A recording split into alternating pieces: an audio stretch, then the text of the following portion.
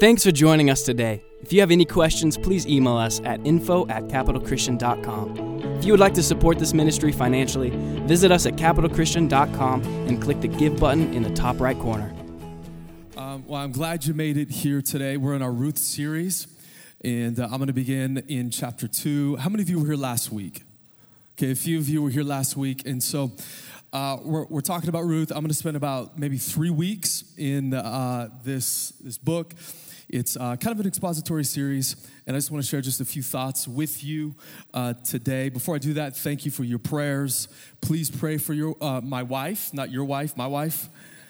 Please pray for her, because if she doesn't come back, you don't have a pastor anymore. And thank you for all your prayers. I promise I'm going to be a good dad. I'm going to take my kids to school. I was warned that I can't take my kids to McDonald's at all, but I'm a good dad. I'm going to spoil them. I'm kidding. I'm not going to do that. But I promised that I would steam broccoli for my children. So pray that I can be able to do that. So if you brought your Bibles, turn to Ruth chapter 2.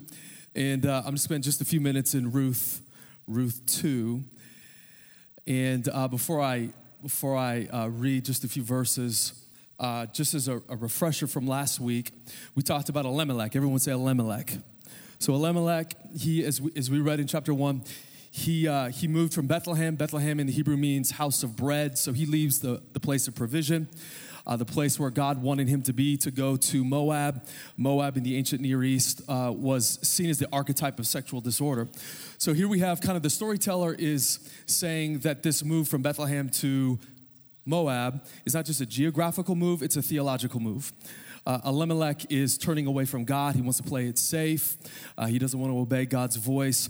And so he goes to Moab. And what does he experience? He experiences death and famine.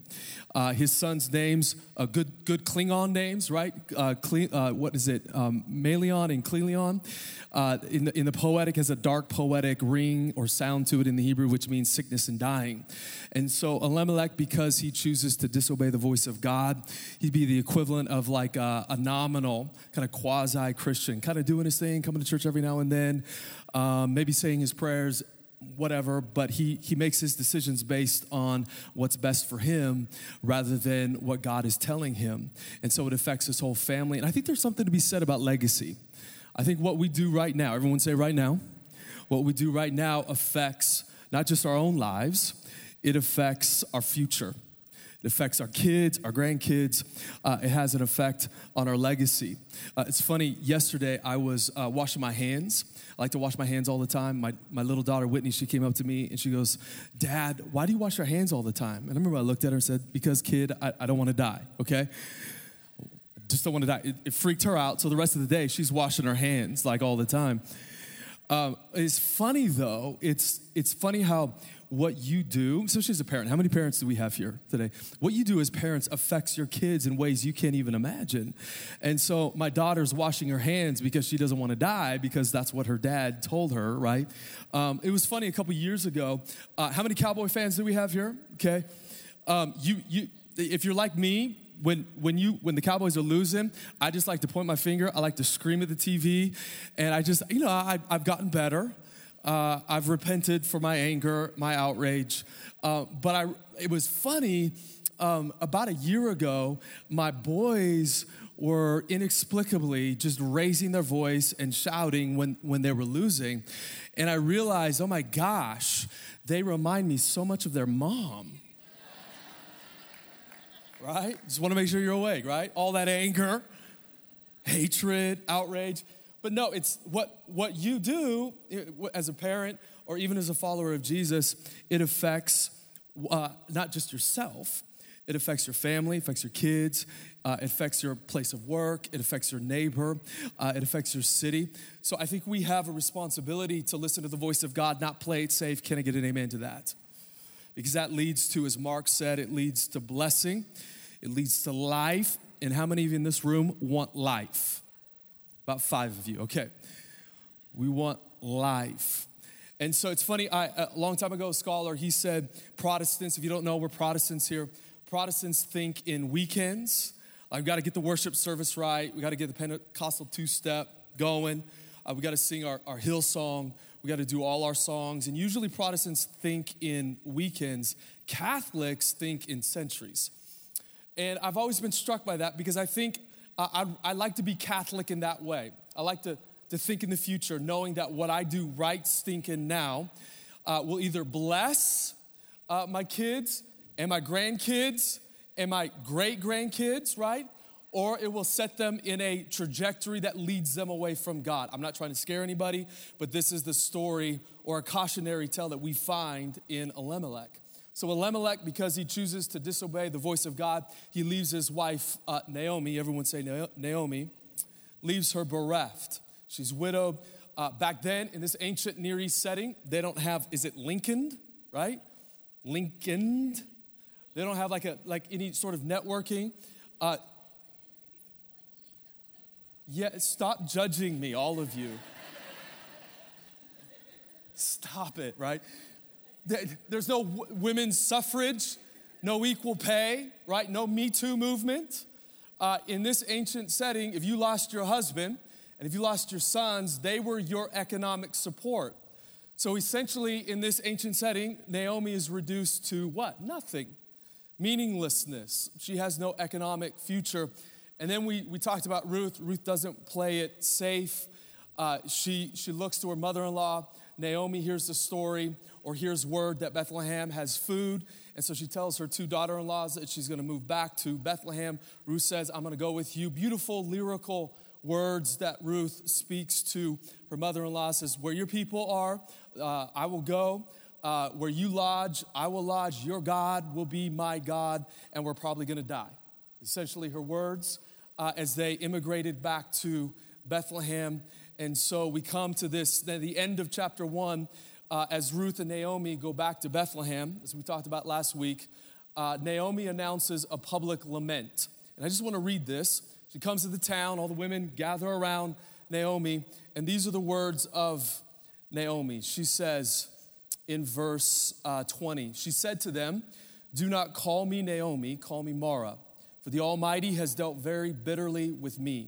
I went away full, and the Lord has brought me back empty. And maybe some of you feel that way today. We talked about this last week, but maybe some of you in your 20s and 30s, you were filled with potential. Now you're in 40s or your 50s, and you just assume that your best days are behind you. And this is where Naomi is. She just simply assumes, probably in her mid-40s, that her best days are behind her. And then she continues, why call me Naomi when the Lord has testified against me and the Almighty has brought calamity upon me. So now we come to chapter 2, beginning in verse 1. And now here the story changes. We begin in verse 1. It says, now Naomi had a relative of her husband's, a worthy man. Everyone would say a worthy man. A worthy man of the clan of Elimelech, whose name was Boaz. So worthy here, if you can keep it on verse 1, worthy here in the Hebrew means a prominent man, a man of wealth, a man that is conspicuous. It can mean a lot of different things. Essentially, Boaz is like Thor, right? He's the most eligible bachelor. He's the most interesting man. He's probably 6'5", long, beautiful hair, right? We don't know, but maybe. But we do know he has a lot of wealth. He's a landowner. And he probably during the weeks he wears Gucci. In the weekends he wears Jerry Lorenzo.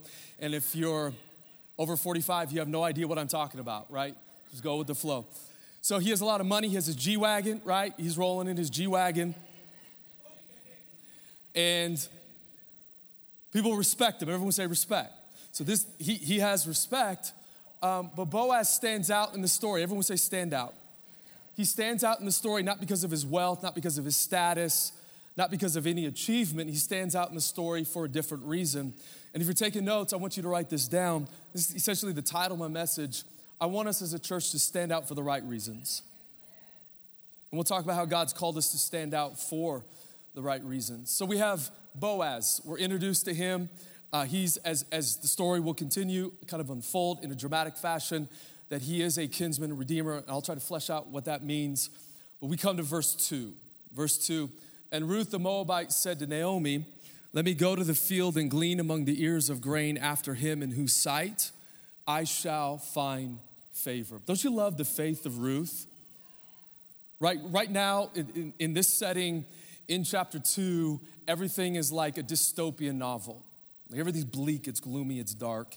And yet she says with gravitas, I love this, with faith, I will find favor. Can I get an amen? So she's filled with faith, and she said to her, go, my daughter. Verse 3. So she went out and gleaned in the field after the reapers, and she happened to come to the part of the field belonging to Boaz. Could you turn to your neighbor and say, she happened to come? Say it to your second choice. Say, she happened to come, which is your other neighbor, okay? She happened to come. This is just a digression, but I think you need to hear this. The storyteller is using this very Hebrew phrase to exaggerate chance. It's almost like the storyteller is winking.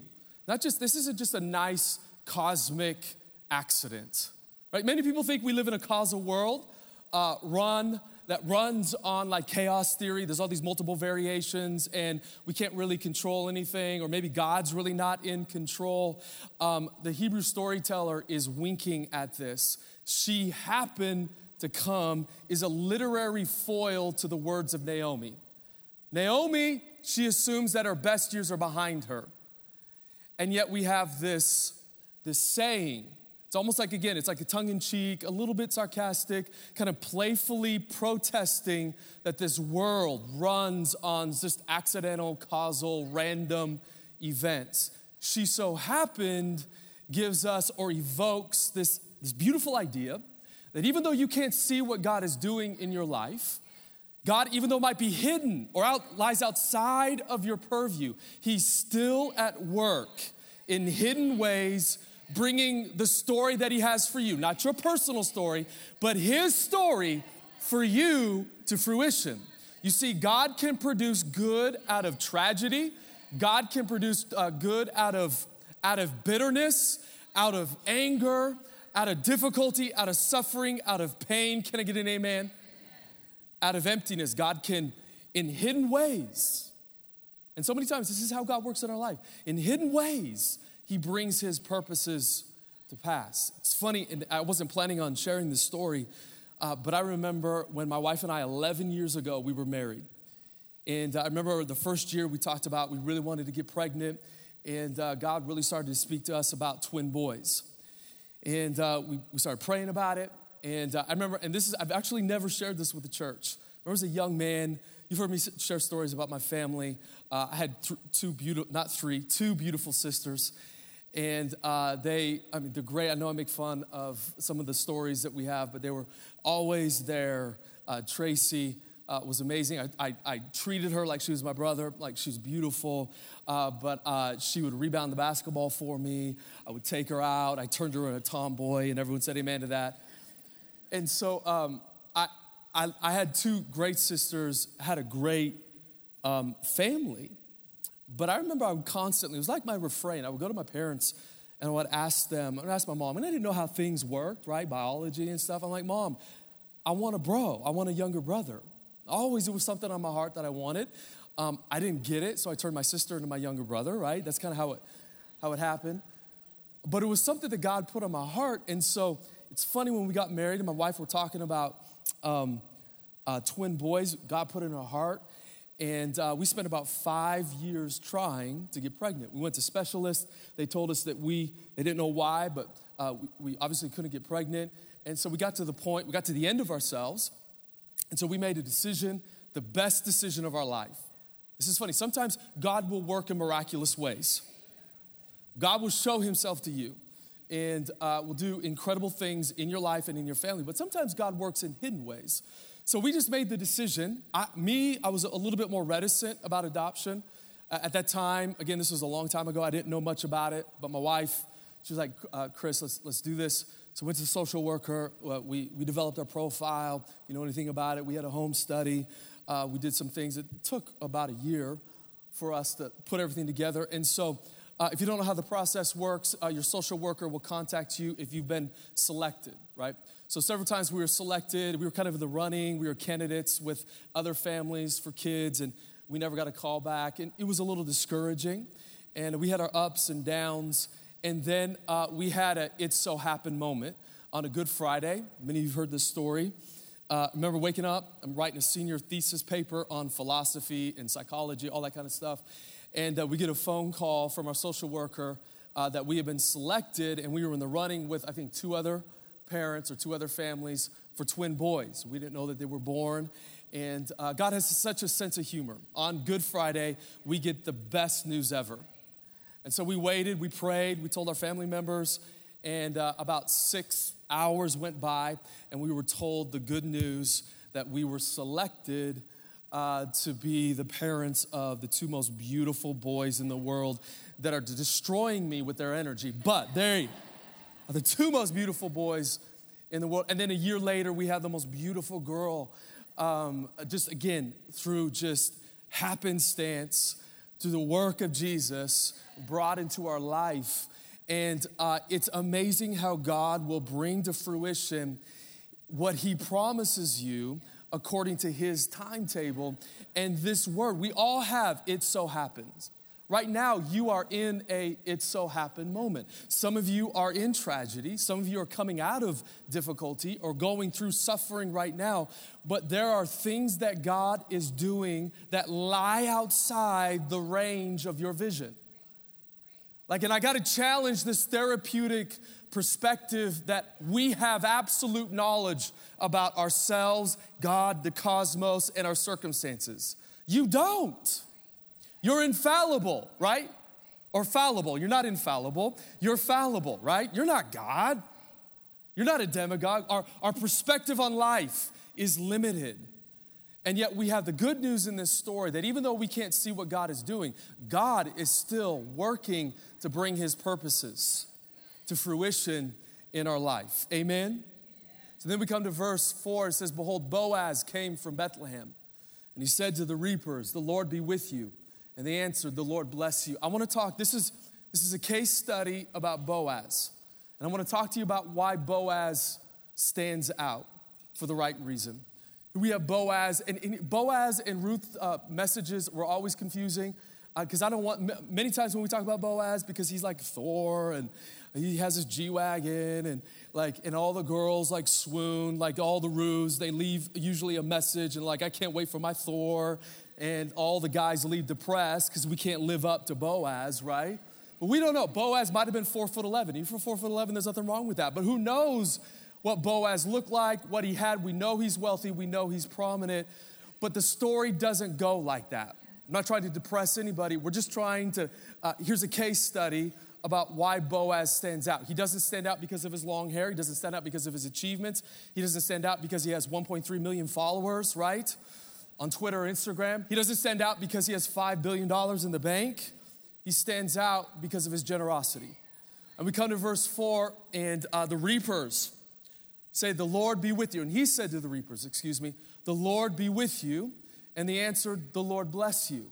This is fascinating because what Boaz is doing, he's functioning like a priest. In Numbers chapter 6, verse 24, the priests would go in the tabernacle and they would announce a blessing on the people. And then the people would respond with a blessing back to the priest. So here we have Boaz, a wealthy man, going to his place of work and functioning like a pastor.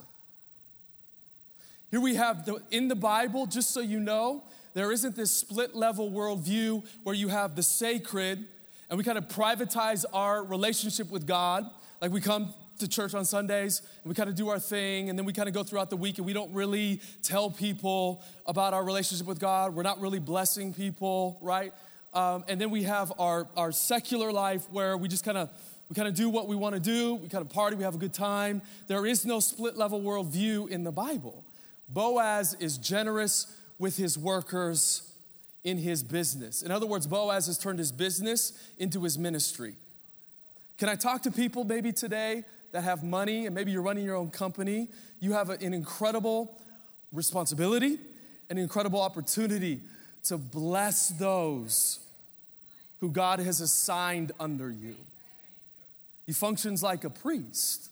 There's some people in this world that they're not going to know me. They're not going to come and listen to me, but they'll come and listen to you because of your relationship that you have with them. Let me just say this. You can love money. You can love money. If you love money, you will use people. But you can love people and you can use money to bless people. Come on, we're called to love people with the generosity that God has shown to us.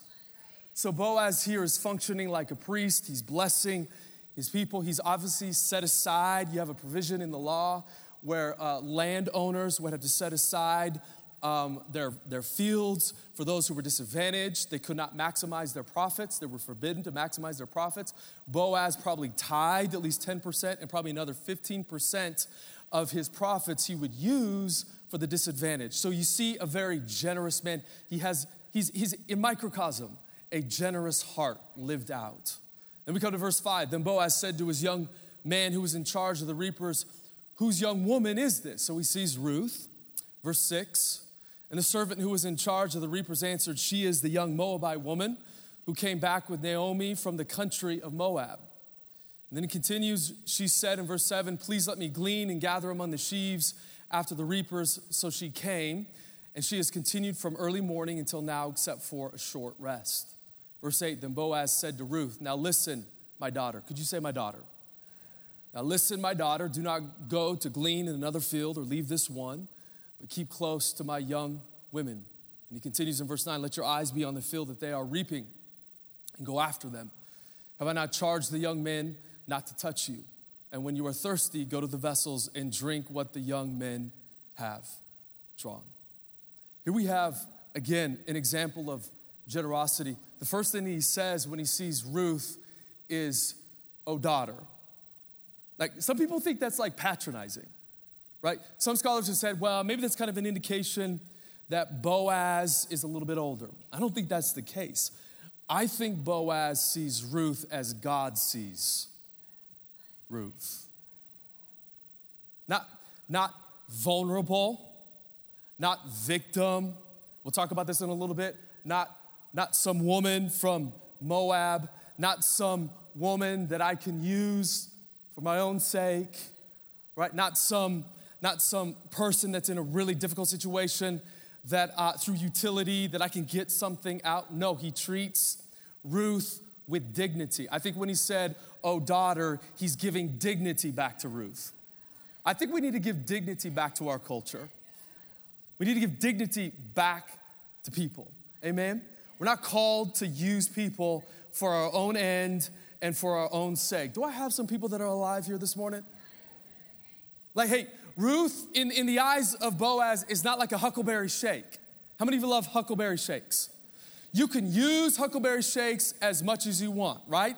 Huckleberries are not going to be like, oh, don't eat me, right? Don't use me, right? That's a little bit weird. They don't have consciousness, right? You can do whatever you want with huckleberries, right? You can extract the sugar out of huckleberries for your own sake, but we're not called to use people for our own end and for our own sake.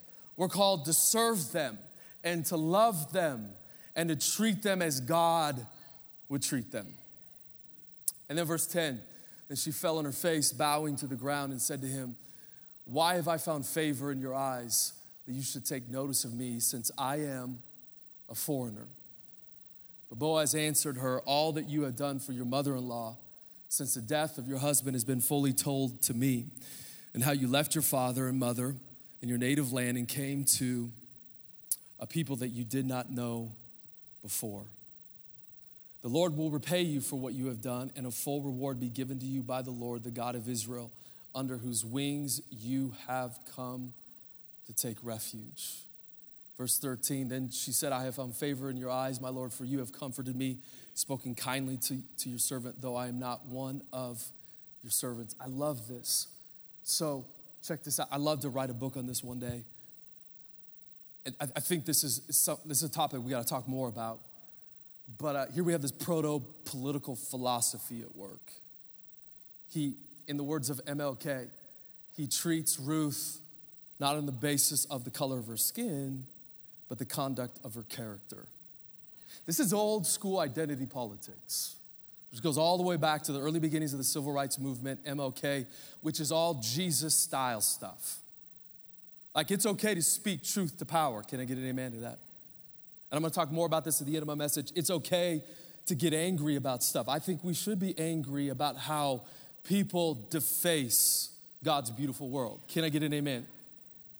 And I think we need to speak truth to power. But the end game when it comes to this treating people not on the basis of the color of their skin, but on the conduct of their character is all about reconciliation.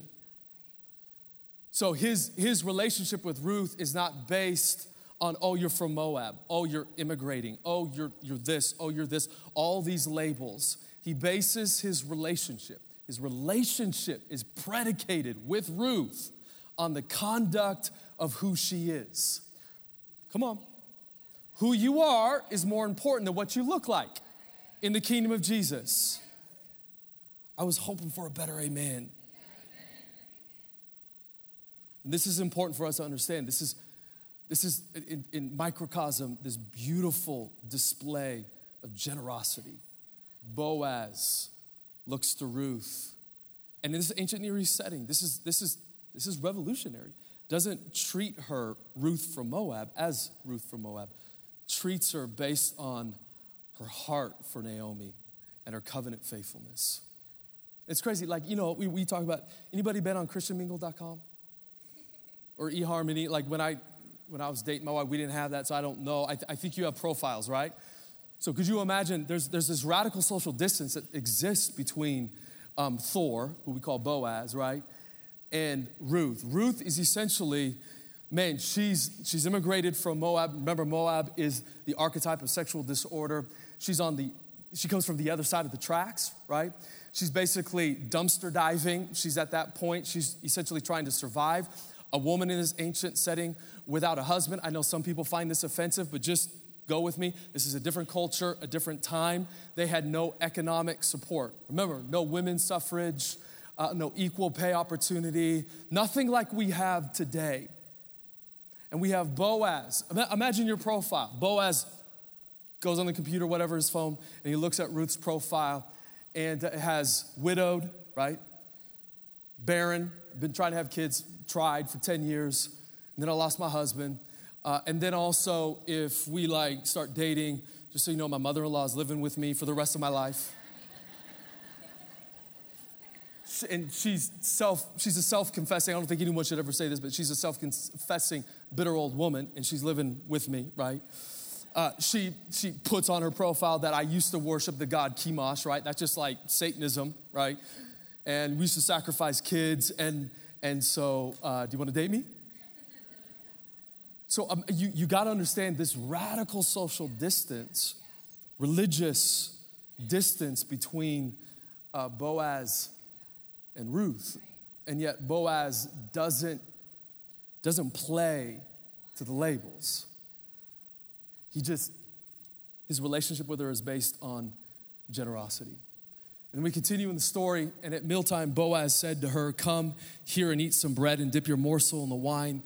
So she sat beside the reapers, and he passed to her roasted grain, and she ate until she was satisfied. And she had some left over. Next verse, when she rose to glean, Boaz instructed his young men, saying, "Let her glean, even among the sheaves, and do not reproach her. And also pull out some from the bundles for her, and leave it for her to glean, and do not rebuke her." And then he continues, so she gleaned in the field until evening, and she beat out what she had gleaned, and it was about an ephah, maybe about 30 pounds, I think, of barley.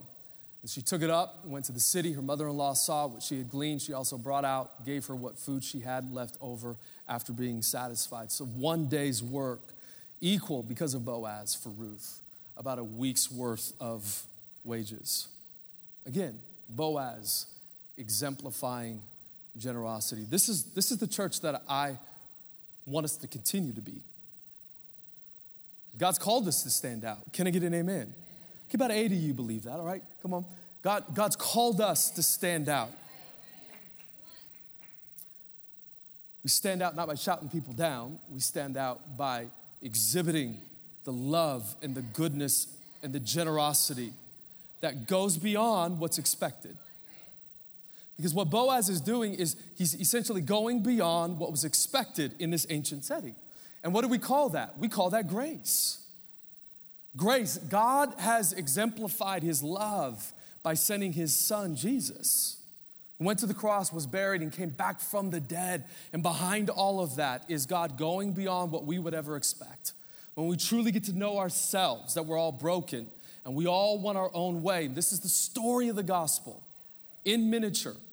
And God loved us in spite. I want you to hear me. Come on. And I don't care if you've been in church for a long time, but please hear me today. God loves you in spite of who you are and what you've done. There's no one in this room that's an exemplar of goodness and holiness and righteousness. No one in this room is perfect. Everyone needs God to come through his son Jesus by the power of the Holy Spirit to put our lives back together. Amen? So Boaz, he gives his resources to help Ruth. And then we come to chapter 4. And I just want to read this really quick. Chapter 3 is about, it's culturally, we'll talk about this next week. I wouldn't recommend doing some of the things that Ruth did. Naomi gives some bad advice. We'll talk about that. We come to verse 4. Essentially, Ruth proposes to 4, okay? So kind of a little bit awkward in the middle of the night. And Boaz agrees. So that's essentially chapter 3. Then we come to chapter 4. I just want to read just a few verses. And beginning in verse 1, it says, Now Boaz had gone up to the gate, and he sat down, and behold, the Redeemer, everyone say Redeemer. The Redeemer of whom Boaz had spoken came by. So Boaz said, Turn aside, friends, sit down here. And he turned aside and he sat down. And he took 10 men of the elders of the city, and he said, Sit down here. So they sat down. And then he said to the Redeemer, Naomi, who has come back from the country of Moab, is selling the parcel of land that belonged to our relative Elimelech. So I thought I would tell you of it and say, Buy it in the presence of those sitting here and in the presence of the elders of my people. If you will redeem it, redeem it. But if you will not, tell me, that I may know, for there is no one besides you to redeem it, and I come after you. And he said, I will redeem it. And then Boaz kind of tricks him. He said, The day you buy the field from the hand of Naomi, you also acquire Ruth, the Moabite, the widow of the dead, in order to perpetuate the name of the dead in his inheritance. And so this closer family member backs up a little bit and says, Then the Redeemer said, I can't redeem it for myself, lest I impair my own inheritance. Take my right of redemption yourself, for I cannot redeem it. Verse 7, Now this is the custom in former times in Israel concerning redeeming and exchanging to confirm a transaction. The one drew off his sandal and gave it to the other. And this was the manner of attesting in Israel. Is that the last verse that we have? So when the Redeemer said, verse 8, to Boaz, Buy it for yourself, he drew off his sandal. And Boaz said to the elders and all the people, You are witnesses this day. Everyone say witnesses. You are witnesses this day that I have brought or bought from the hand of Naomi all that belonged to Elimelech and all that belonged to her sons. Named Sickness and Dying. Verse 10, also Ruth the Moabite, the widow of Mahlon, brought to be my wife to perpetuate the name of the dead in his inheritance, that the name of the dead may not be cut off from among his brothers. So what is going on? Like, what in the world? Like, I don't recommend that you do this, right? In this, again, in Jewish culture, there was a provision in the law. You can find this in Leviticus chapter 25, that if the people of God, they would come into the land flowing with milk and honey. And essentially what they would do, they would divide up the land according to families. But we all know life. Everyone say life. Life would happen. And so some people would lose their land, and they'd be sold into either slavery. They would obviously be reduced to a state of just being disadvantaged. So there were two provisions that would give any particular family that had to sell their land a second chance. And we call this redemption. Redemption is a commercial metaphor that means to buy back. And so in this provision, or there's two provisions in the Jewish law to help people get a second chance. The first one is Jubilee. Jubilee is what happened every 50 years. And every 50 years, the original land would go back to the original owners. It was a sheer act of grace. Now, we don't know if that was practiced a lot in Israel. It could have been. But here we have a revolutionary way of looking at land and property. Can I get an amen to that? But then we had a second provision. We had what they call the Redeemer. The Redeemer were those who were close relatives. And what they could do, they could buy back the land of a close relative, take on the debt, and rescue someone who was in a state of slavery or had lost their land. What's interesting about this story, though, is that we don't have any precedent. Scholars are befuddled by what Boaz does. Because a redeemer, a kinsman redeemer, doesn't have to, by the provision of the law, marry someone. But Boaz decides to marry Ruth. We have actually a case study. It's called levirate marriage. You can find this in Genesis, where there were some brother-in-laws who would marry their deceased brother's wife to perpetuate, in the words of Boaz, their inheritance. It's weird. I don't recommend you do that. Everyone said amen. Okay, we live in a different culture. Can I get an amen? But here we just have a picture of kind of what's going on in this setting. So Boaz goes beyond what's expected. He kind of fuses together levirate marriage with kinsman redeemer, and he marries Ruth. So what happens when he marries Ruth? Well, number one, he takes on all of her debt. Could you imagine? You're trying to survive, and you're going to the food bank, and someone comes and marries you, right? It would be weird, but let's just go with it. And you have a couple $1 million in debt, and in one day, it's gone. Like, you'd be saying hallelujah a lot. You'd be high-fiving a lot of people, right? You'd be on Instagram, you'd be celebrating. It's incredible. And this is this is a sign of what Jesus would do for us. Here we have like a miniature picture. Scholars will call it like a type of what God would do for us. He would forgive us of our sins. Those sins and the debts that we have, that we've colluded with, that have disfigured our own heart, that misshapen our own heart and how we see the world, has been forgiven if we're in Christ. But another thing happens. Not only is Ruth's debt wiped away in marriage, she also, it's a legal fact. Everyone say legal fact. All of Boaz's wealth is transferred to her. One day. So we're like, man, can we like build a time machine and go back? And one day, debt's removed, and she receives, it's legal fact, all of Boaz's wealth. Again, here we have a picture of what it means to be in Christ. Many Christians, they're like, man, I'm in Christ. I heard you talk about this, Krist, that our life is bound up in the life of Jesus and that there's forgiveness of sins. We kind of conceive of that in a static way. We're like, all my debts forgiven. And then we try to figure out for 50, 60 years after making a decision to follow Jesus, okay, what now? What do I do now after I believe? Well, the good news is, yes, your debt is removed. You have forgiveness in Jesus. You have healing through the power of the Holy Spirit. And not just for your mind, it's not just for your heart, it's also for your body. Can I get an amen, church? But you also have all the wealth of heaven at your disposal. Because your life is mingled. It's inextricably bound up in the life of Christ. What is true of Jesus is also stinking true of you. That doesn't mean you're God. Let me clarify. Doesn't mean that you're now like in some state of it being a demagogue, whatever figure. That means that simply because Jesus died to sin, if you're in Christ, you have died to sin. And because Jesus came back from the dead, literally came back from the dead, reverse entropy, death itself, you also have life and blessing. And yet so many of us don't walk like that. So many of us don't think like that. So many of us don't live like we have grace and anointing and the authority to do what God's called us to do every single day. But Jesus died for us. He was buried, and then on the third day, he came back from the dead. He launched new creation. And you and I, if we've made a decision to follow Jesus through faith and repentance, now can be a part of this new creation project.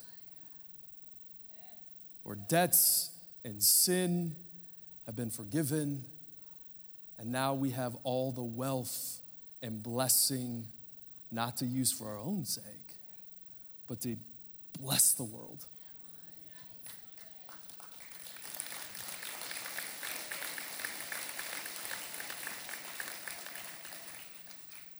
What's funny about this story, and the reason as I close here that Boaz stands out, is the word that's used, redeemer.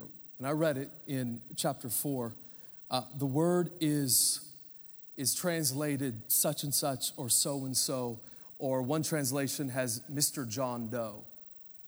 It's funny, the storyteller is using kind of a form of poetic justice. The Redeemer is a closer relative, and he had the responsibility to buy back the land that was being sold, Naomi's land. He chooses not to because of Ruth, who was from Moab. In this poetic way, the storyteller doesn't name his name. He will be anonymous for eternity. We know him as such and such or so, or Mr. No Name, or Mr. Anonymous, or disappearing guy. We don't know him. Obviously, Boaz knew his name in a small village, yet Boaz doesn't speak his name. What's the point? You will only stand out in eternity if you practice generosity and go beyond what's expected of you. This man is Mr. No Name, John Doe. Invisible man for eternity because he played it safe and he didn't go beyond what's expected. You see, let me just say this really quick. We live in a moral cosmos. In other words, there's a fabric, there's a structure that our cosmos has. You can't, and if you go against the grain of the cosmos, you go against the grain of this fabric, you will only get death. And this moral cosmos that God has designed and created only runs on love and generosity. So if we practice generosity, what are we doing? We're practicing the character of God every single day. God built this world. Am I in a Pentecostal church this morning? God, I'm going Pastor Ken on you. I'm coming down the steps. Come on. God built the cosmos, what we call the space-time world. And I just did a Wikipedia check, and I was just looking at trees. I'm like, how many trees or species of trees are there? We know, scientists will tell us, there are at least 100,000 species of different trees. Now, you go to South America, there's probably another 100,000 or 200,000 that we haven't even discovered yet. I don't know about you, but that it indicates that God is pretty lavish. He could have just gave us one tree or two or three, like gave us a couple species of tree. Like God's a scrimper and he doesn't like, he's frugal. It's like, I don't want these humans to like get too much. No, that's not what we see in nature. We have a beautiful diversity. How many different species of banana do we have? Like 150 different species of banana. Did you know that? It's crazy. This world is not monochromatic. I so bad want to step down right here. But the back can't see me. I'm coming down and I'm back up. I'm coming down and I'm back up. This world isn't monochromatic, and can I get an amen? You have evergreen trees. You have beautiful sunsets. When you look at nature, there's this lavish quality to it, which tells us that God, in his essence, is a giver. He gives, he gives, he gives, he gives. One pastor said, living things are giving things. Moms, you give yourself every single day. Like I was Mr. Mom the last 3 weeks, and I never want to be that again. But I got to be it in the next few days. So pray for me. It's amazing, moms, what you do every single day for your kids. You give. Like plants, they give oxygen, right? Living things are giving things, which reflects who God is. God is a giver. And this moral fabric that shapes the space-time continuum can only run on generosity, can only run on love. If you want life, if you want blessing, if you're charismatic, you want the anointing, you want more grace, if you're a philosopher, if you want human flourishing, whatever it is, whatever you want in terms of the good life, It's on the other side of practicing generosity. So here's two things. Number one, and this is a charge to our church. If you're a follower of Jesus, you're called to stand out. If you follow Jesus, Jesus makes it very clear in Matthew chapter 5. He says, guys, hey, check this out. This is who you are. If you're gonna follow me, you're a light to the world. You're a city set on a hill that cannot be hidden. So if you try to retreat into invisibility, you don't wanna stand out, then you can't follow me. Think about it, there's no one anonymous in the kingdom of God. Luke chapter 15 is this powerful picture of how everyone stands out in the eyes of heaven. You have the one shepherd that goes after the one sheep. In this ancient world, that would have been reckless for a shepherd to leave 99 sheep to simply go after one. But there's no anonymity in the kingdom of God. God doesn't play favorites. Can I get an amen to that? And then we have a woman who is searching frantically for one lost coin. Why? Because every person matters.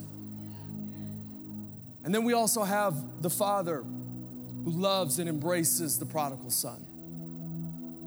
There's no anonymity in the kingdom of God. You can't live in a state of incognito. God's called us, if we're following Jesus, our relationship with God, I've said this so many times, it's not private. It's not personal. Or excuse me, it is personal, but it's not private. You can't privatize your relationship. Isolate yourself from the world. You're called to be a visible presence in the world of public things. You are, whether you feel like it or not, you are a light to the world. You are a city, well, I'm one person, just go with it. You are a city set on a hill that can't be hidden. And we're called to stand out for the right reasons. Number one, but how do we stand out? We got to stand out with a generous heart. It's funny, people are standing out for all the wrong reasons. We're living in, one scholar says, we're living in an age of outrage. Right? Everyone, it's almost a defining feature of life. You go on Twitter, it's like everyone is like crazy. Everyone's like filled with wrath. It feels like the French Revolution, a Robespierre, and where's the guillotine? It's like we're living in a new mobocracy. Now let me say this really quick. As Christians, you can find this in Ephesians chapter 4, and I'm gonna end here and then I want to pray for you. Is this okay? Ephesians 4 says that we got to speak the truth in love. Humans, we like to lie to ourselves, right? I realized quickly when my wife and I were first married that I had a lot of work to do, and that I had a tendency, you all do it, you all lie to yourself. I lie to myself, and that's why marriage is so beautiful, because it totally deconstructs you, right? And it shows you the things that you have to work on. So we have to speak the truth in love. And we can also be angry. We can also be angry and not sin. Can I get an amen? Is it okay to have outrage and anger when we see a school shooting? Can I get an amen to that? Yes. Can we be outraged at institutionalized racism? I didn't hear you. Yes, we can be outraged at things in this world, corruption that defaces God's beautiful world. But there's an expiration date to anger. It says, be angry and don't sin, but don't let the sun set on your anger. I learned this in 5th grade, that milk has an expiration date, and if you don't value that,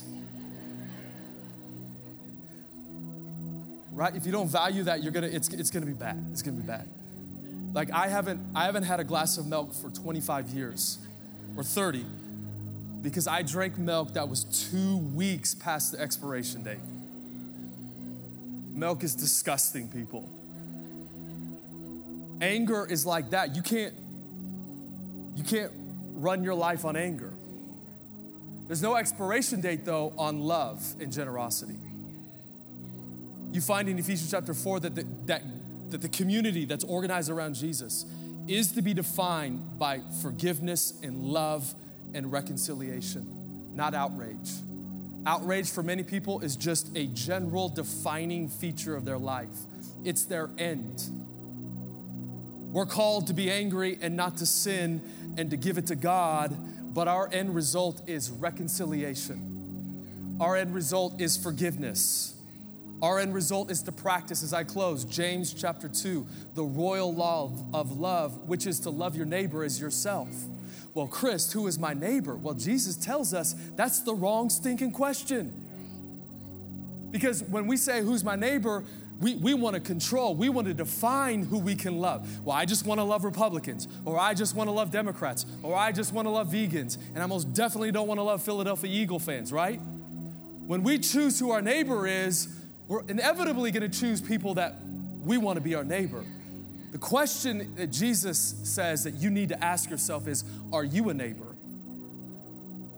Are you a neighbor to Republicans and Democrats and atheists?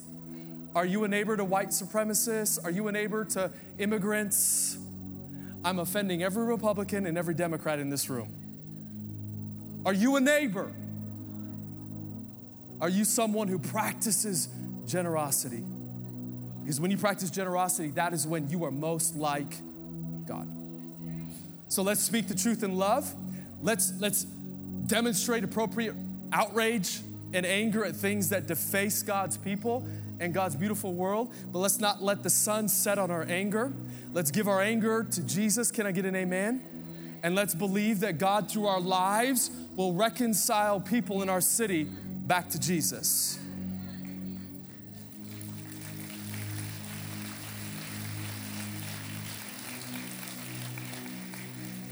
I end here and I want to pray. Martin Luther King, I think it's his letters that he wrote in Birmingham jail.